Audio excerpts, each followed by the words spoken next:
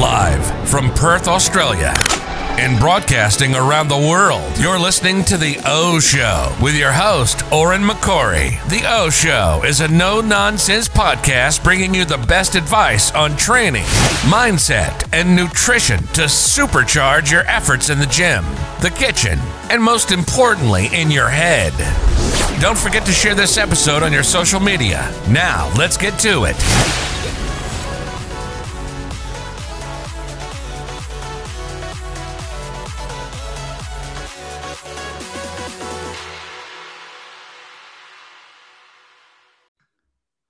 Good morning, good afternoon, good evening, guys. Welcome to today's episode of The O Show. And we have on today a long-term friend of mine, and actually the first guy who ever coached me for a body transformation way back in 2013. We have my good friend from Ireland, Josh Williamson. Welcome to the podcast, Josh. Hey, everyone. How's it going? Good, man. Good. It's very exciting having you on, mate. Like I said, you were my first coach way back in the day. And kind of sparked this whole interest in taking my physique, you know, as far as it can go. So you kind of set me on this path away from the normal fitness, fat loss, PT towards more physique development. So I got to thank you for that. But mate, since then, you have been a busy boy and you have earned your PhD in nutrition, which we'll get into in a second. But what we're going to talk about today is we're going to bust some myths around nutrition, what people might have heard, what's the most common things, and why they're potentially wrong, or some that are seen as myths but might be potentially right even. They might have some merit. So, but before we get into that, let's talk about you. So tell us about you and the many hats you are as a coach and an educator and everything in between, buddy. Yeah. Cheers for having me on. Like, it's good to finally getting to sit down with you, being halfway across the world. Exactly. So I probably started like most people. I was just the typical gym bro. Got sucked into it probably around 18. I was an international athlete, represented Ireland in the 400 meters. And then coming when I was 18, I was a very, very skinny kid. Just wanted to put on a bit of muscle and found the gym, found Bench Mondays, found the supplements, found everything.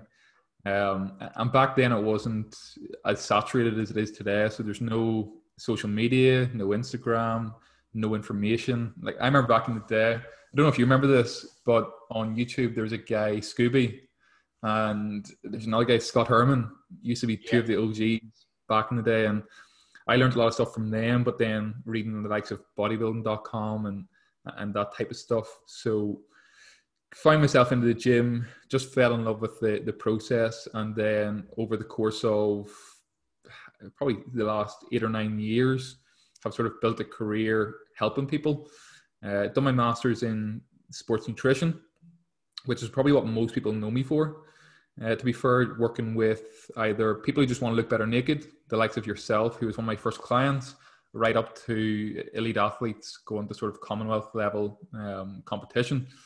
And then, as you said, the last 5 years of my career has been spent doing a PhD in exercise biochemistry and molecular biology.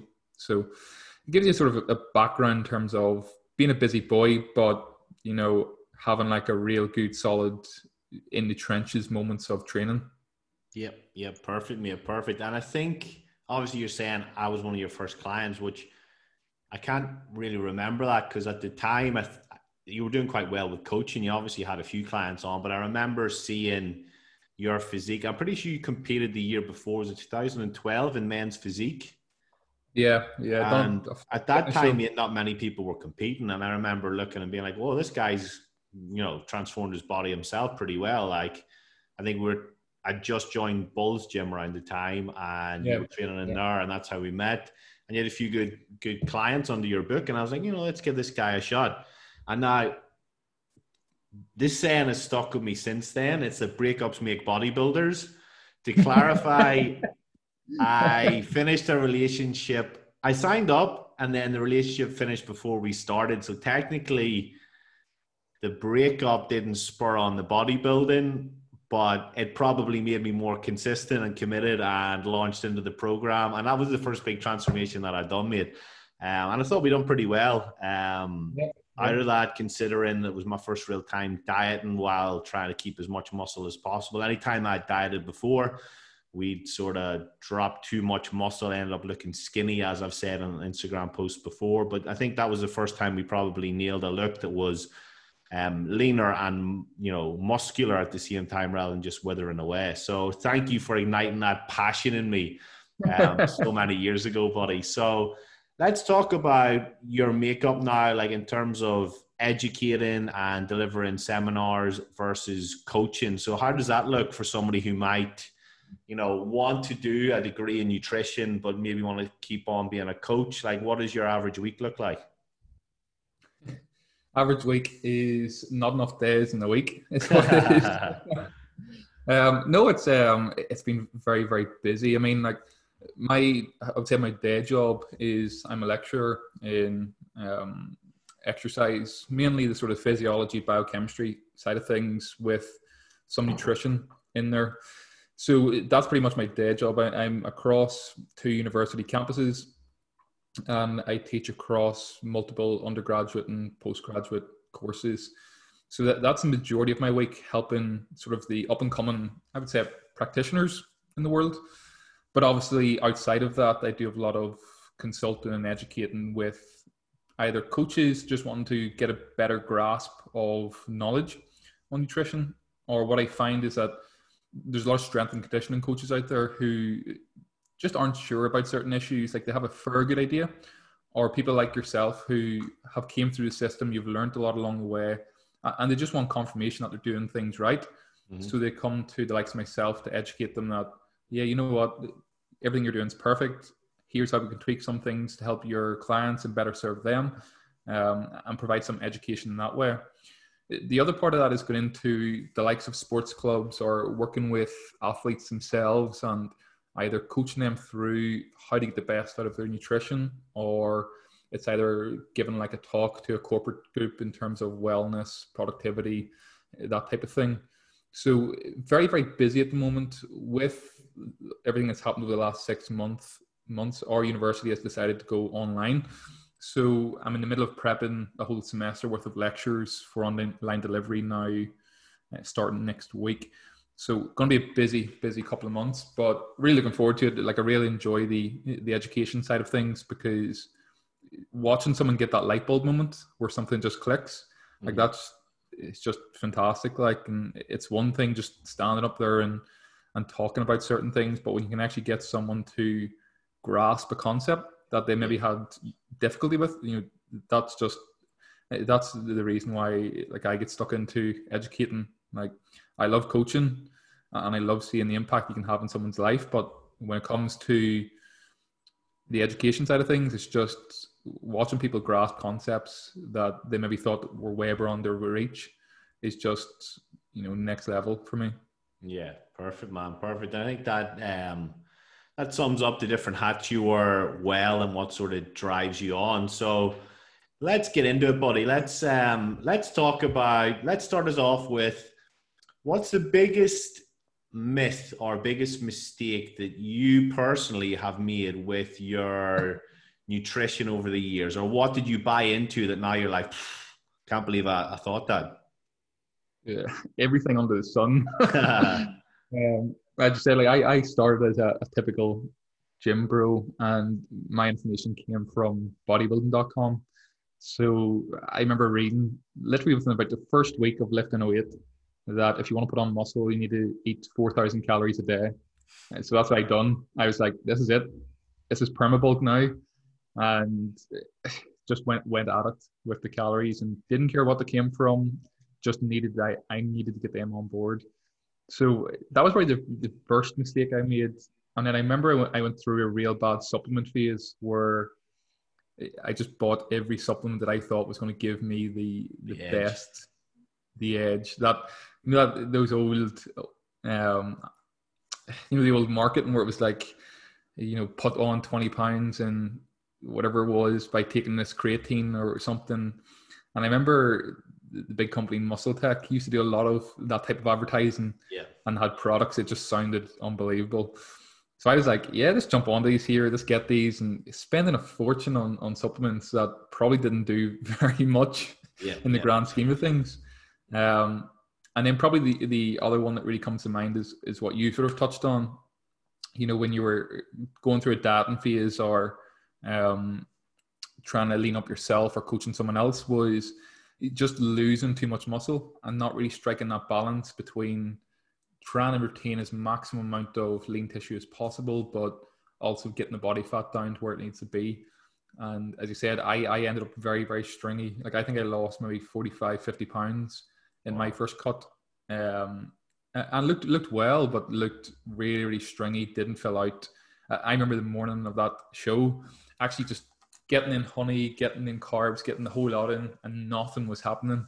Yeah. And it's only when you look back, you realize, well, no wonder, like you pretty much were on minimal calories, no salt, no water, no nothing. Yeah. And ended up just looking terrible. And I remember it was the next day where I felt fantastic because I went home, had some carbs, had some salty food, and then that was it. I was like, this is the way I should have looked yesterday. Yeah, and then at that stage as well, right, the body relaxes a bit, right? Because you finished on stage, you've had a big cheat meal, like you said, with the perfect trifecta of carbs and salt, plus you've been drinking, you know, water throughout the day, probably after your show, even some Diet Cokes or whatever at night, you know, that hydrate you that little bit more, and then all of a sudden the body de-stresses and you look fantastic, right? Yeah, but the thing is, you still see people doing that now. You know, you see a lot of high-level bodybuilders looking fantastic a week out from a show or a photo shoot, and then it comes to the day and they've just messed it up in that final week. Yeah, you know, and it just takes. I don't know.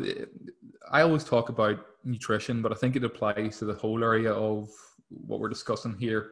Is that there's so much information out there, but very little knowledge and very little applied knowledge, that, you know, you really do need to go to the good coaches and the coaches with experience to really get you that look, if that's what you're after, you know?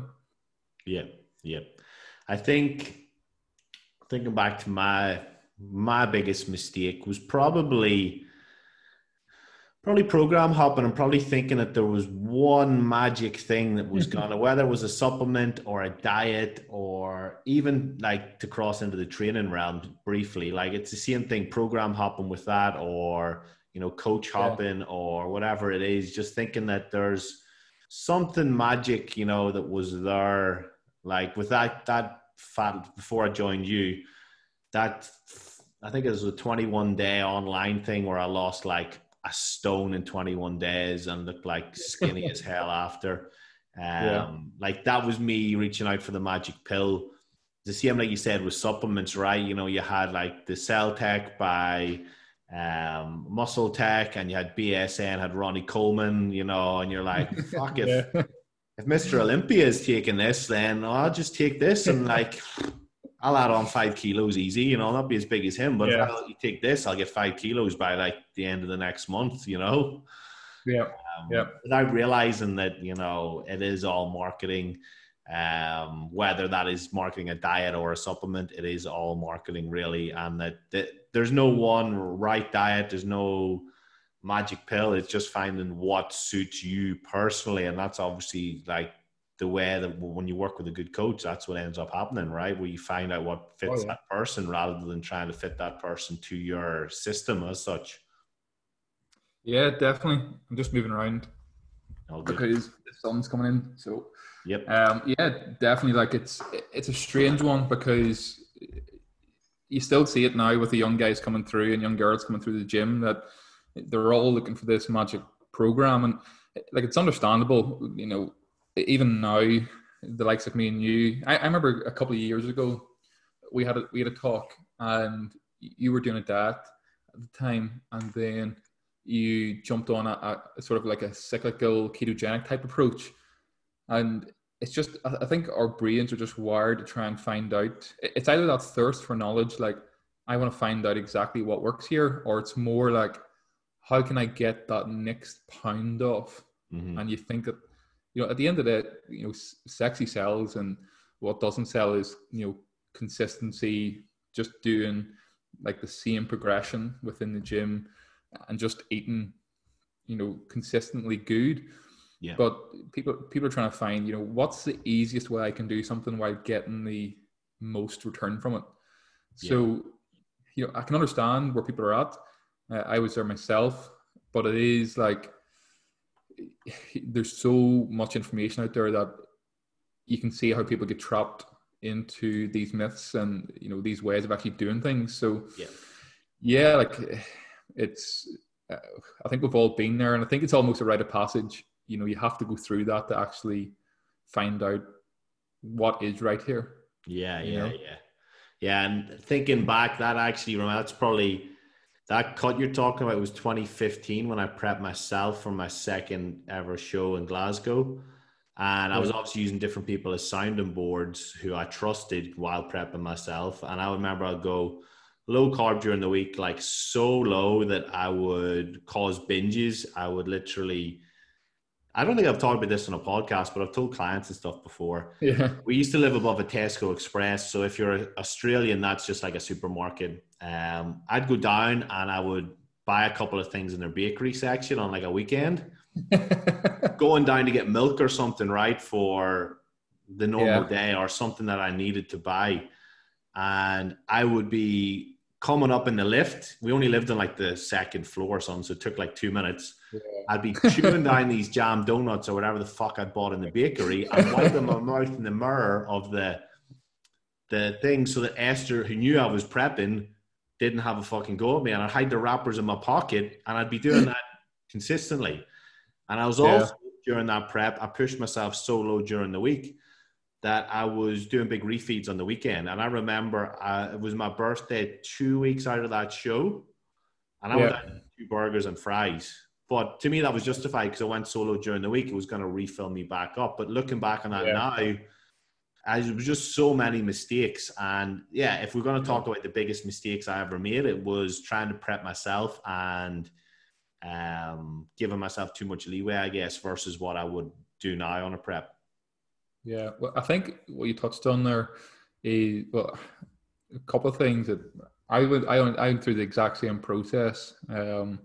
Luckily, I didn't live just above a supermarket, but I would literally drive to a supermarket and just say, fuck it, I just want what I want here. Yeah. And it's the same, like Tesco's do these cookies, triple chocolate cookies, and they are different. Like they are just different at this spot. But it wasn't even like you were having one or two. You came home, you cracked open a pint of Ben and Jerry's, and you put the cookies into it, and you're like, this is great, And then you wanted something else. And I remember the very first time I dieted hard, as soon as that was over, as soon as I hit that place I wanted to hit, I went and got a large Domino's and ice cream and all this stuff and couldn't finish it. My stomach was in cramps, and probably for the next 2 or 3 days, my stomach was in bits and just didn't know what to expect from it. And I think that's what you said, having a good coach there who knows the safest and best way to do things, but also how to get you back out of that is very, very important. It's not just about, I always say, point A to point B is great, but anyone can do that. Drive someone to the ground hard enough and they'll get there. Yeah. But it's what you do after that. That's when people are going to have either full-blown eating disorders or at least a good degree of very much food-focused, body-focused, and trying to actually address that. There's no point in getting someone from point A to point B. Anyone can do that. You see boot camps all around, probably Australia and all around our country. Boot camps are rife, and people get to their abs out, they get into that dress, they get to that reunion or that wedding. What happens after that? Because I know the very first time I went to an all-inclusive holiday, I was going up for 5 plates of breakfast. Yeah. Every morning was muffins and donuts. Yep. And it was the same as dinner. We need to address those tendencies that come with dieting, that it's not just about he looks fucking great with his top off, but what's going on inside his head? Is he looking at every single part of his body thinking, there could be a wee bit more off that? And it's just so disconnected from what is actually normal. And I don't think a lot of people realize that when they get stuck into this whole process. Yeah. That comes with it. Yeah, exactly, man. I think I think those are some very big points. And I think if we're going to summarize that, that's not really a myth that we're busting as such. That was kind of just our intro. But if you're going to characterize it as one thing, it's that this whole binge restrict mindset doesn't work. And it's not a case of if you just eat low during the week, you can have whatever the fuck you want on the weekend. You know, you probably have to be very genetically elite to do that, or eat pretty much fuck all during the week to make up for the, you know, high influx that you're having during that thing. So let's take that one off as one myth that we've busted, like the binge restrict, our own personal experience with it, and the need to sort of find a good coach rather than just, like you say, these boot camps with a generic diet, this one size fits all thing. Let's talk about carbs, right? Common myths. There's just so many ways we can go down here. Let's talk about the most common one, right? Clock hits 6:01, suddenly you're a fat fuck from eating carbs. Talk to me. It's true, right? It's true. Well, this is actually a real interesting point, actually. There is a lot of bro science out there. But especially in the training aspect, like if you look a lot of stuff that Brad Schoenfeld and the likes of those are doing research-wise, a lot of those old school bodybuilding things, you know, high reps, low weight, that type of stuff, you know, that's been shown now to be equally as effective as like the typical heavy stuff. And there's some research in this here when you eat carbs and when you eat certain food. I always say from a general standpoint, you know, these things people don't need to worry about. Like, my whole thing is you need to fit whatever your nutrition is, a diet around your lifestyle, and not trying to force your lifestyle into a diet. So if that means you can only eat twice a day and once is in the morning and once is at night, then go for it. Is it going to make much of a difference? Probably not. But there's some stuff coming out now about like chrononutrition, and when you eat does actually matter in some instances from a health standpoint. Well, that's all recent, very recent, the last couple of years. So it'll be another couple of years before I actually understand what's actually going on physiologically. But in terms of this whole thing of eating after a certain time, like it's bizarre to me, like that. I think the concept came from that, you know, after a certain time, you're not doing anything. You're sitting on the sofa, you're going to bed to lie down, and all that food is just going to get used to fat.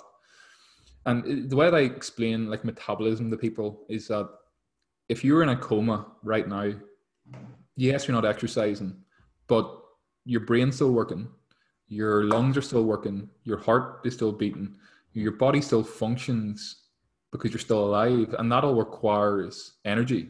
You know, the brain alone needs, you know, 400 calories or something just to operate. So it doesn't matter if you eat before bed, that food is still going to be used to keep your body running. It's the same sort of question you get, like, you know, should you train fasted or not in the first thing in the morning, or should you do your cardio late at night and that type of thing.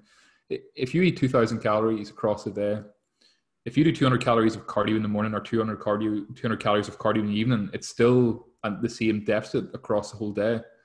And that's what people really need to think about. It's not about these intricacies of, oh, I shouldn't eat close to bed because it might upset whatever. Or maybe I should be having carbs close to bed to try and improve serotonin release, to try and get a deeper sleep. Like, these are things that I think sometimes bleed in from the physique and athlete realm into the general population. And in the general population think, right, I need to be doing this here. When for the most part, if people are just controlling calories, they're going to get a result. Now, if the likes of me or you or an athlete trying to optimize everything, yes, you want to put a little bit of more thought into it, but eating carbs after a certain time, like, I love carbs before bed. Like, it just really settles me for the night. And I do that with all my clients. Like, pretty much every single one of my clients, I'll give them a decent bit of, well, probably a low to moderate bit of protein, a small tiny bit of fat, and a good bolus of carbs right before bed. And most of them sleep like a baby, you know? Yeah. So yeah, I don't know where it exactly came from. I think it's probably from that idea that you probably go to sleep with a full belly and you're not doing anything. But at the end of the day, it doesn't really matter too much. Yeah.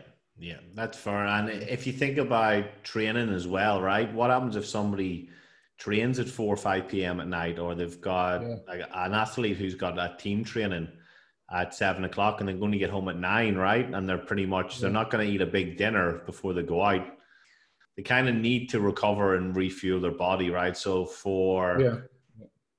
for somebody who trains, say average office worker finishes at 5, is at the gym for 5:30, trains for an hour, home by 7, right? They've missed that window. So all of a sudden they've just got to eat protein and fats now. And so they just literally have a protein shake and a spoonful of, peanut butter before bed, right? That's all you can have. Otherwise you become fat, right? It just doesn't make sense.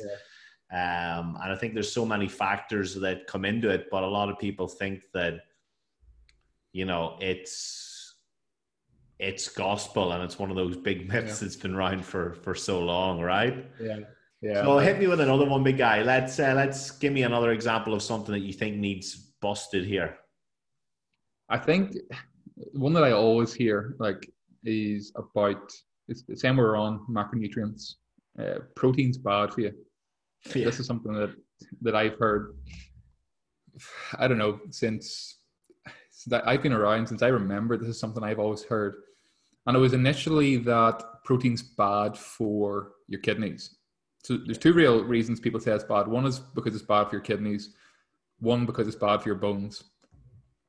The kidneys one comes from a high protein diet was correlated with an increase in GFR, your glomerular filtration rate. So your GMR is a marker of just like filtration from the kidneys, waste filtration from the kidneys.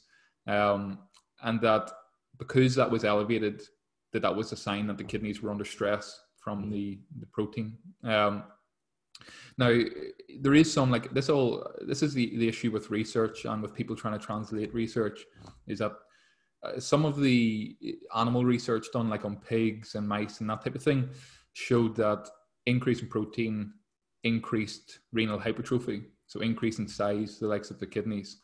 Now, when you translate that to the human model, there's a review way back in 2005, but there's been more modern ones done where it shows that healthy people, they don't really get any sort of renal hypertrophy.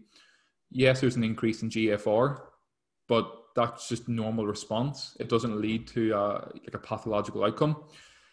However, there is some evidence that if someone already has a pre-existing renal condition or renal disease, that might be where you need to have a little bit more caution. But it doesn't seem to affect anyone in a healthy population, which is probably, the vast majority of people within the general population that don't have a kidney issue. And if you do have a kidney issue, you probably already know about it. So then you'll know to limit protein slightly. So that was the first one. The second one is that protein's bad for bones. And this came about with that when you take in protein, dietary protein, you do get this acidic effect. And I hate talking about this because people seem to think that, blood pH, and I should be on an alkaline diet and this type of thing. But you do get a change in acidity because to metabolize protein and to break protein down, you get a slight increase in acid production endogenously. And that's really through the breakdown of sulfur amino acids or phosphoproteins. And what happens is to buffer that and to drop that a wee bit, the body releases calcium from bones. So people thought that you taking protein here in through the mouth and calcium comes out in the pee, and they're trying to correlate them two, but they're not really telling the story of what happens in between. The two different things is that when you increase something, so if you increase the consumption of fat, you're going to burn more fat. If you increase the consumption of carbs, you're going to burn more carbs. If you increase the consumption of protein, you're going to pee out more protein, you're going to pee out more calcium.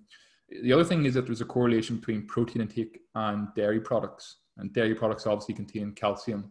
So more calcium in means more calcium out. Mm-hmm. Now, once we've actually done the more in-depth research, the more mechanistic stuff, protein actually stimulates bone growth. So it stimulates bone growth and it stops bone loss. And high protein diets have been associated with a drop in hip fracture rates. So protein's actually good from a bone standpoint. It's not bad for the kidneys, and this is something that I'll hear probably at least once a month. That much protein's bad for you, and that's led to people within sort of the bodybuilding sphere then going and doing research on this.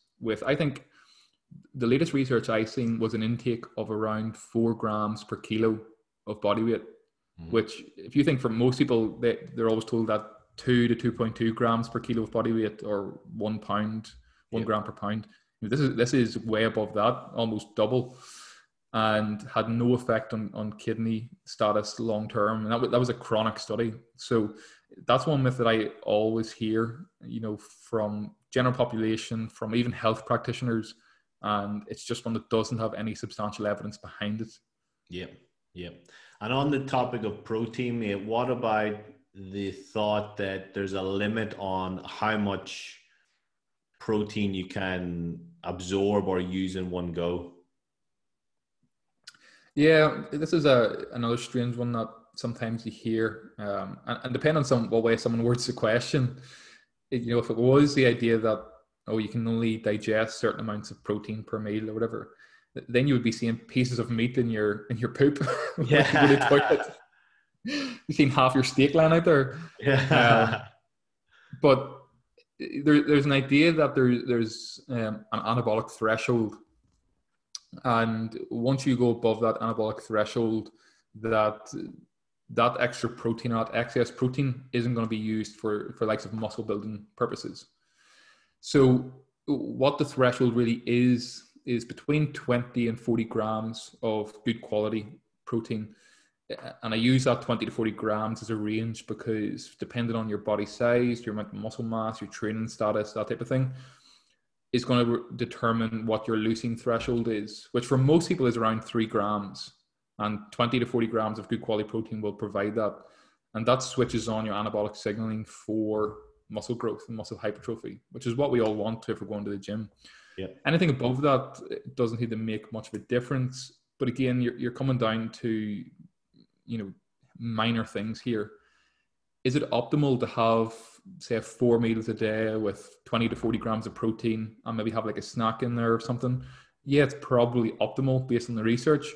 But if someone can only eat twice a day and they have 2 large boluses of protein, are they really going to hinder their muscle gain potential? Possibly. Can I put a percentage on it? Probably not. It's not going to be like they're going to hinder it by 20%. It may be 2%. So I think, as I always say, it needs to fit around your lifestyle. So there's no point in me saying, eating 4 to 5 meals a day, 30 to 40 grams of protein, that's going to be optimal for muscle gain. And then your life, your work doesn't allow for that. So it needs to be, here's your targets, hit the targets. And if you can and want to be more optimal, here's the guidelines to do so. Yeah. No, that's cool. Yeah. And then another little nice tie-in, since we're talking about the kidneys and that there, let's talk about detoxing, right? That's one I think we can go down a rabbit hole on. So whether it's, people buying these products or believing that, I'm going to detox, I'm just going to have lemon water or whatever this week. Yeah. Like, the body is incredibly efficient at detoxing. If it's got something it sees as harmful to the body, it wants to get that fucking thing out. So when we're sitting here now, if my body's seen the coffee I just had as a toxin, it's going to be working through the kidneys and the liver to get rid of it. The same way, if I just had a shot of gin before we came on here, right? It's going to see the alcohol as a toxin and it's going to be working to remove that fucking pretty much straight away. Yeah. So, what's your thoughts on all these? Not that people are wrong for buying into it, because it is very heavily marketed now, and people are selling all these products to detox them, and these slim teas, which probably is another separate issue. But what about detoxing in general? What's your thoughts on that? You've probably summed it up, but it's a real funny thing here. Back probably about 10 years ago. Yeah, about 2009. And yourself, and everyone probably listening knows how fast this industry has moved between 2010 and now. You know, there's so much more products out there. People know that you can make a capital of supplements. But back in 2009, there was this big, massive investigation where companies who sold detox products were asked, you know, can you name a single toxin that's eliminated by any of your products? And none of them could do it. None of them could talk about a single toxin that you're trying to detox. Yeah. And some of these products are, you know, they're marketed as detox products, like the likes of those teas and that, and those coffees, which either increases you just going to the toilet and having the shits. Yeah. You're going to lose weight that way. And then you have the more subtle ones, like, you know, having some lemon in your water in the mornings with apple cider vinegar and that type of thing. Your body is set up incredibly well for either filtering. I don't like to say toxins, because I don't think toxins is a good term for it. But like waste products is probably a better word. Yeah. Your liver, kidneys, lungs, even your skin. It's all they're working. That's what their jobs are to do, is to work around the clock and trying to remove those substances so that you don't get a health condition or something. Now, you get arguments from like the likes of like functional medicine types who would say that they have experienced an improvement in something. And what I would say is, like, although I come from a science background, done a PhD, and would classify myself as sort of evidence-based, I'm not as hardcore as some people. Like, some people say if there's not a study out there, then it doesn't work. And then you have more like the functional types who are like, okay, well, I know this works because of X, Y, and Z. And I'm probably somewhere in the middle there, that if I can see some sort of rationale for it and you want to try it, go ahead and try it. You know, we'll just monitor it, because at the end of the day, if you're taking lemon with your water in the morning, that's not going to interfere with my goals that I'm trying to coach you to. Yeah. So if that makes you feel better, go ahead and do it.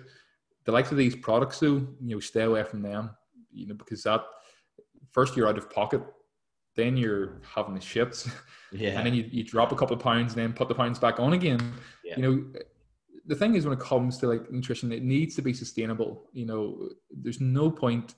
I always say to people, you know, look at your current diet, and if you're doing a cut or something, look at your current diet. Ask yourself, can you do that for the next 3 months, 6 months, 12 months? If you can't, you know, what's the point? What's the point in you sitting here having what was the recent dad I seen there?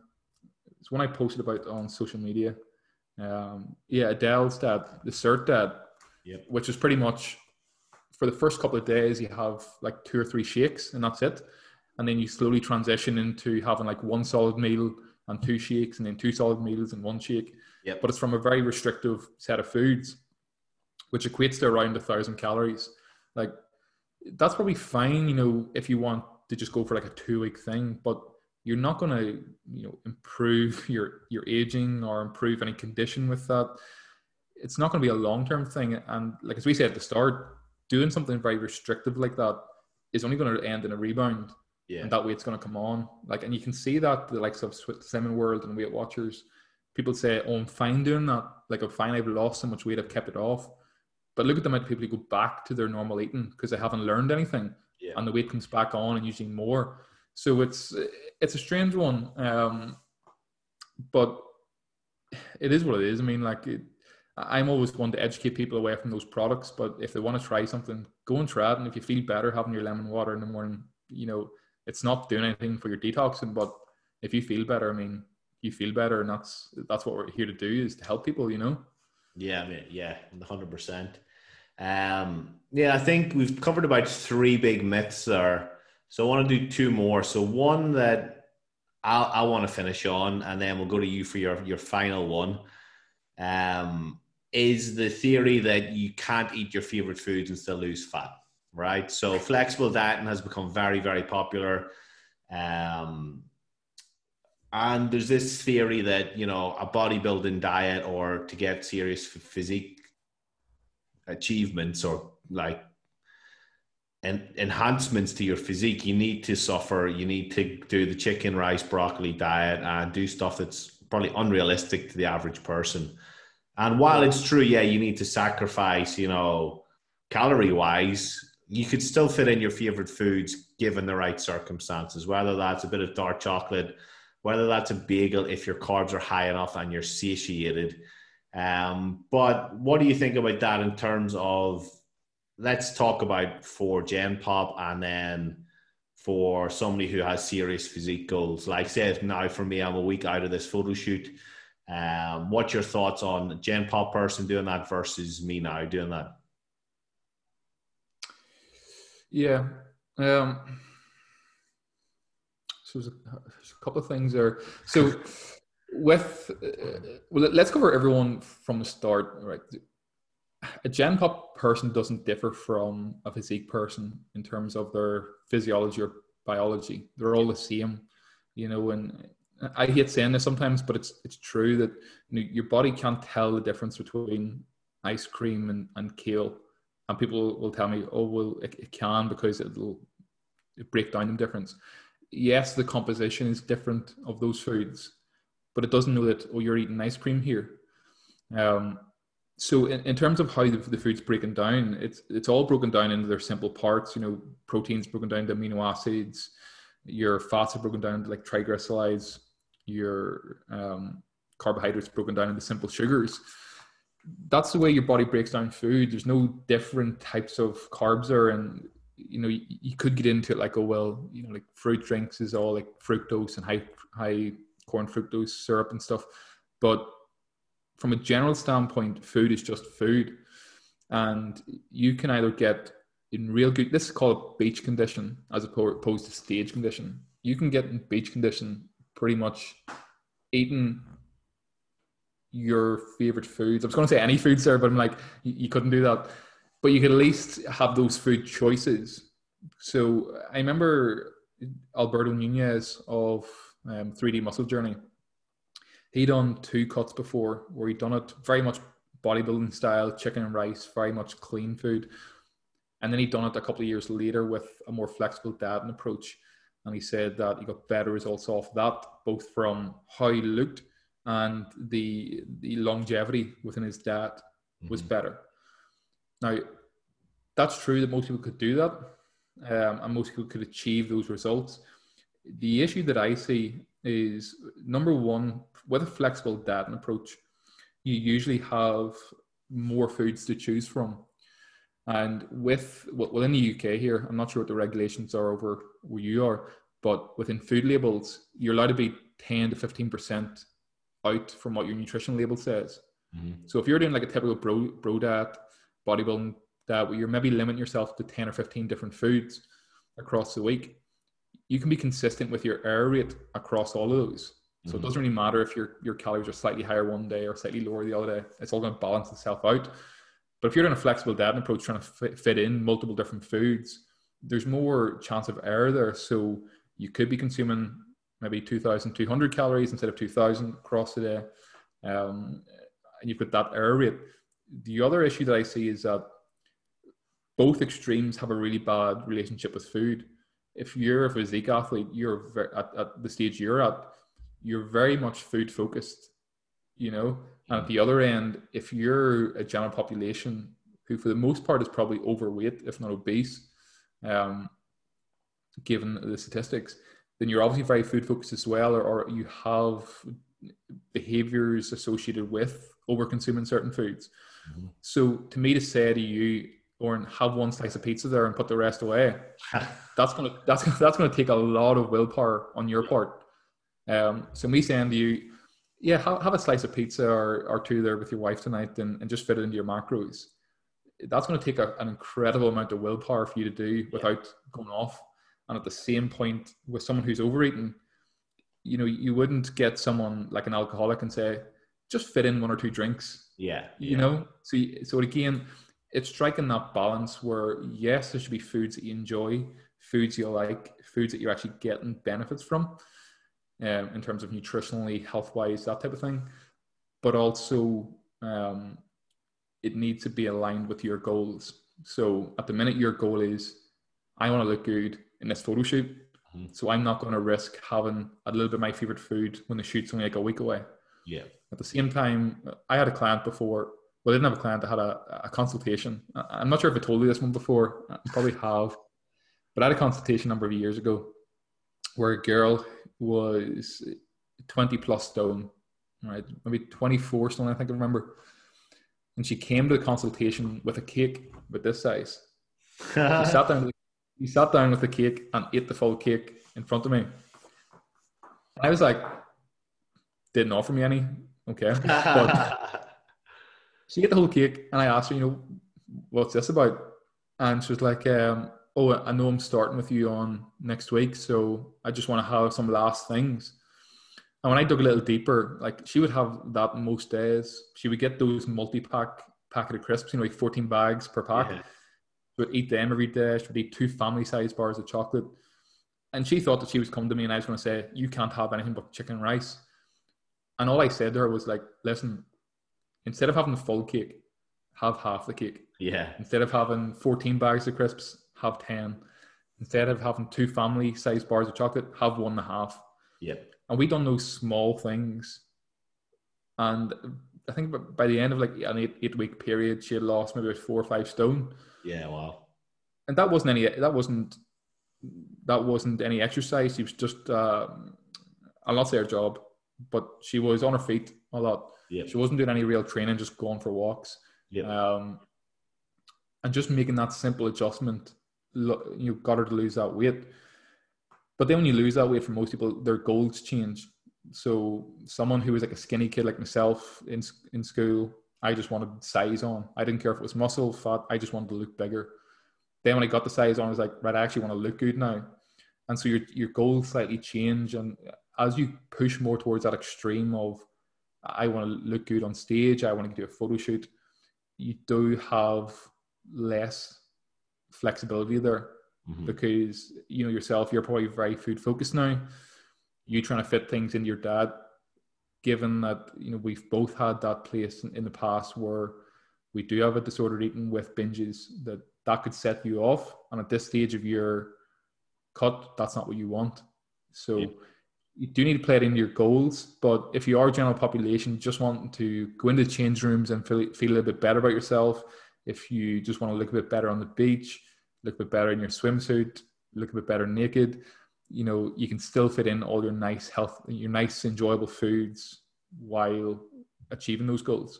Yeah, 100%. I think to clarify, buddy, I agree 100%. It's just the fact that I'm not done about eating donuts and pizza all the time. If I could fit that in every week, I'd be doing pretty well. But it's about making smart choices. So for example, if I want to cook some potatoes and I like them chipped, if I'm going to oven roast them, I might need some coconut oil so they don't all stick and go shit. But if like last week, 2 weeks ago or whatever, I bought an air fryer. So I'm doing my potatoes in there. They turn out perfect without any oil. That means I've got an extra little bit of fat left. I can put a square or 2 of dark chocolate in my nighttime meal as a result. So that's still one of my favorite foods. Yes, it's not the same as eating a donut, but that's still an example of how you can manipulate your food. And instead of putting coconut oil on the food, which isn't going to satiate me in any sort of way. Or for example, the Fiber One bars, right? They're 90 calories, by 10 grams of carbs, 3 grams of fat. Maybe it's just because I'm dieting, but that taste absolutely phenomenal right now, right? So if I can have 90 calories from something like that is not a normal food. Like most people would prefer to have their 11 grams of carbs coming from potato or rice or something else.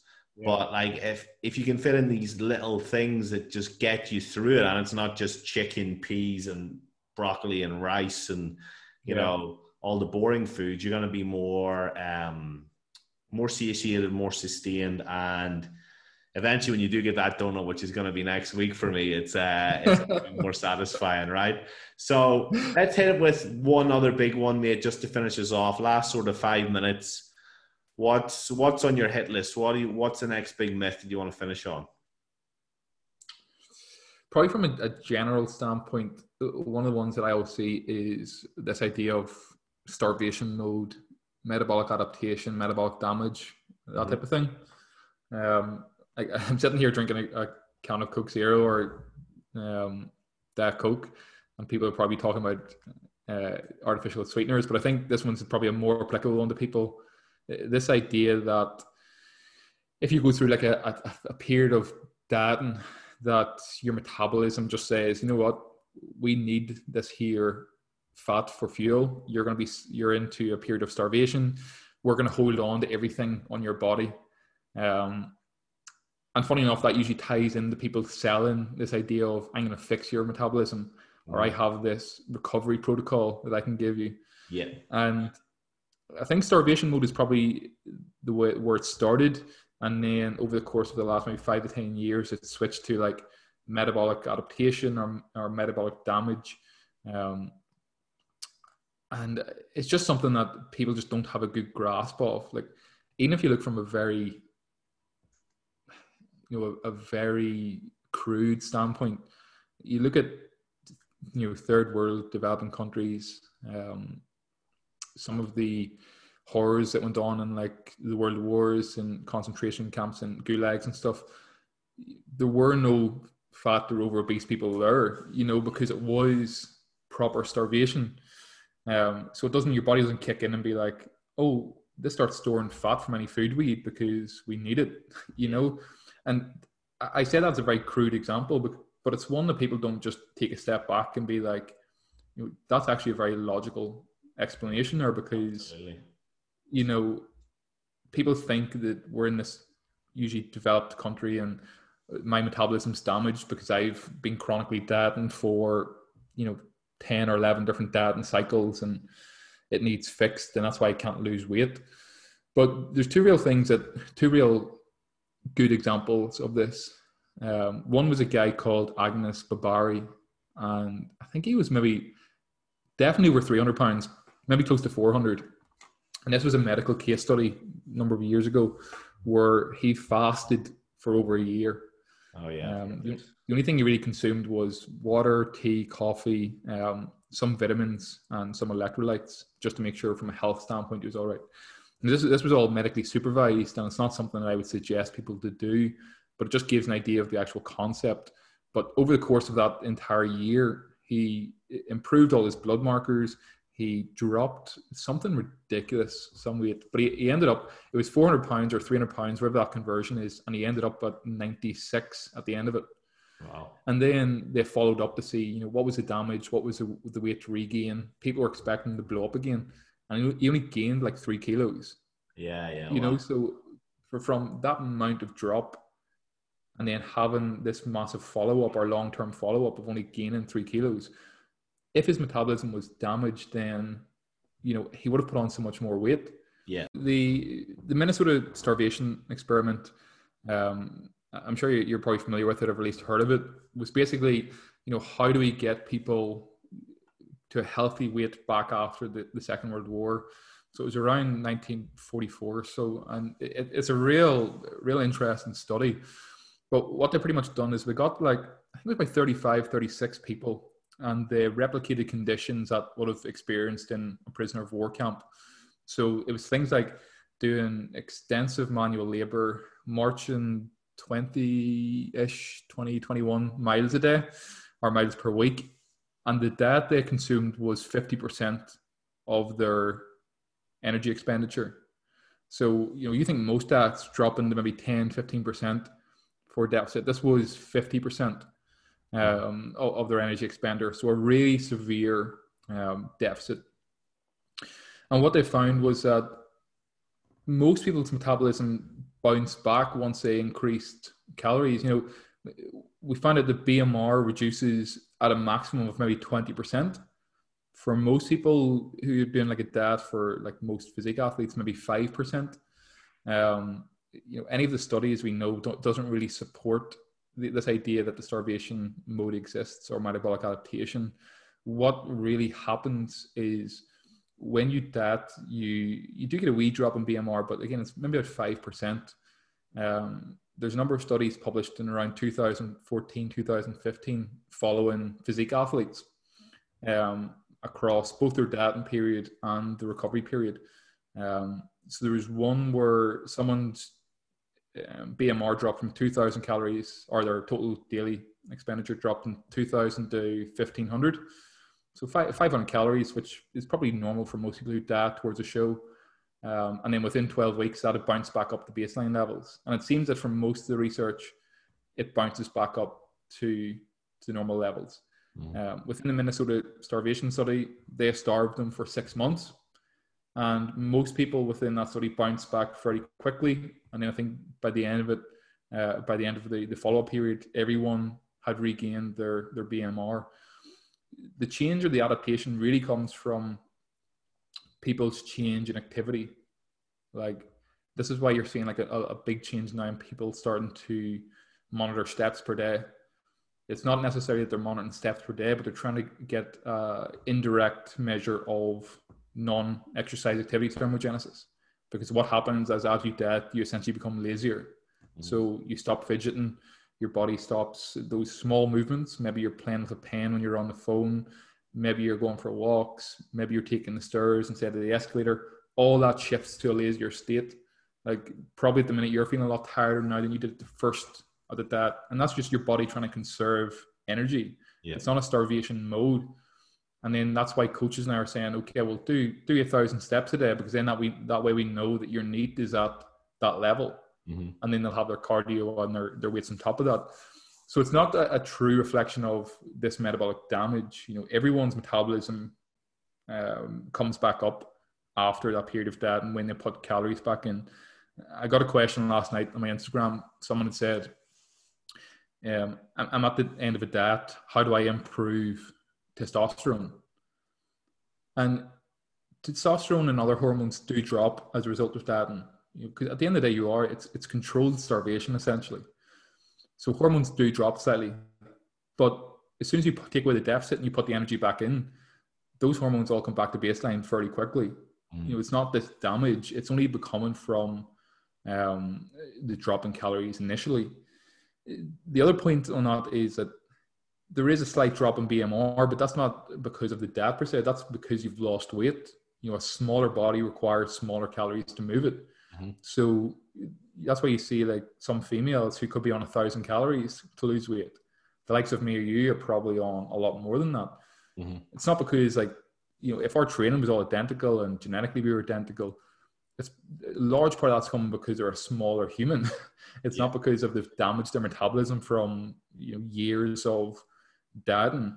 What I tend to see in those people who say, you know, oh, I've damaged my metabolism, I can't seem to lose weight, is because they've undergone so many restrictive diets in the past that they've built up either emotional relationship with food or disordered eating behaviors, and that when they do go on to another restrictive diet, they're just ready to binge all the time or overeat, or they inadvertently eat things that they don't account for.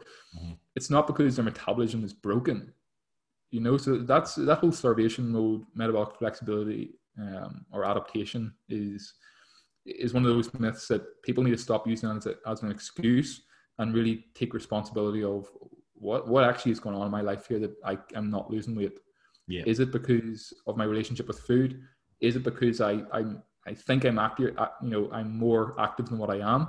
Because people think I go to gym 6 days a week, I'm active. I'm like, well, no, because you're still sitting on your ass for the other 23 hours a day, or you're sleeping or whatever. So you're not really living an active life. You're living a sedentary life and you're training 6 days a week. So people need to really take stock of what's going on in their life there. Why am I not getting results?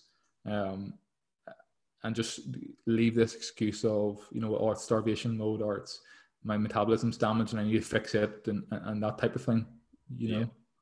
Yeah, cool, mate, cool. And that's a big one to end on. And there's obviously a lot. It's one that is thrown out a lot with people, like, oh, I don't eat enough, so that's why I can't lose weight. And it is very common. And if people do feel that, then it is thrown out often enough that they shouldn't feel bad for buying into that fact. But just like Josh said, maybe you need to look at other factors, such as, are you training hard enough? Are you inadvertently snack-sidenting, where, you know, you're forgetting the 3 biscuits you pick up every time you go to the tea room, you know, to make a coffee during your normal working day, times 3 coffees a day, so that's 9 biscuits a day over 5 days of the week. That probably adds up, you know.